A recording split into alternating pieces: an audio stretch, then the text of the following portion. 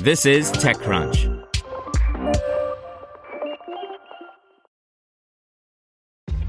This episode is brought to you by ShipStation.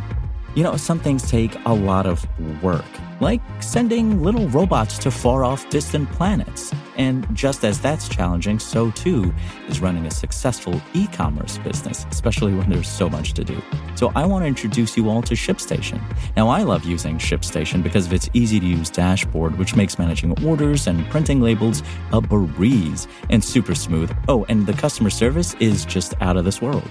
It's exactly what you need to help grow your business. Sign up for your free 60-day trial at shipstation.com/technews. That's shipstation.com/technews.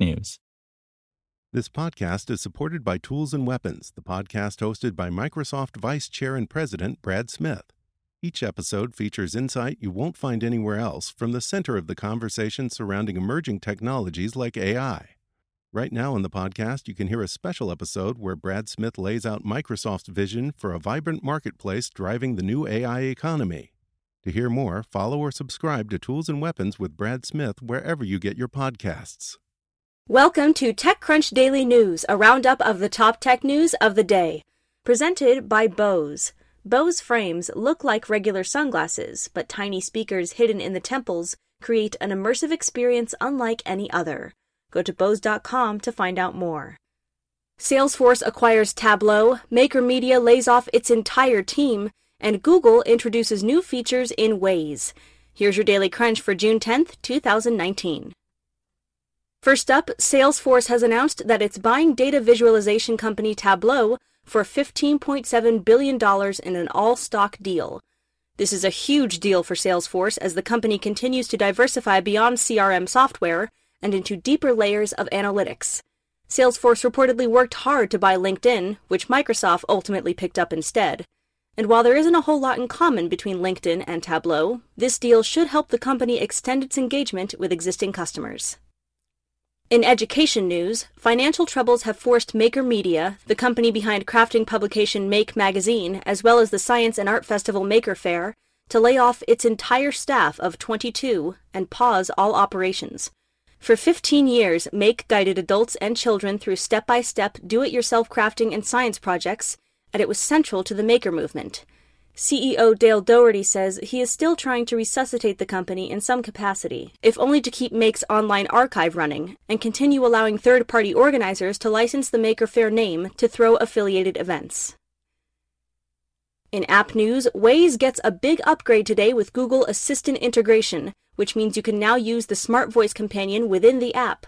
Google Assistant in Waze will provide access to your usual Assistant features, like playback of music and podcasts, but it'll also offer access to many Waze-specific abilities, including letting you ask it to report traffic conditions or specifying that you want to avoid tolls when routing to your destination. Waze remains a top choice among drivers. In gaming news, Microsoft has acquired Psychonauts maker Double Fine Productions, a game creator that's been around since 2000. In addition to making Psychonauts, Double Fine notably raised around $3 million in a Kickstarter campaign to create the adventure game it eventually titled Broken Age.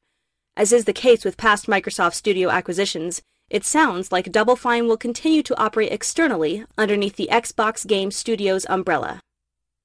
Next up, Unity Technologies, the multi-billion-dollar gaming engine, is facing a lawsuit from its former VP of Global Talent Acquisition, Ann Evans, who accuses CEO John Riccitiello of sexual harassment.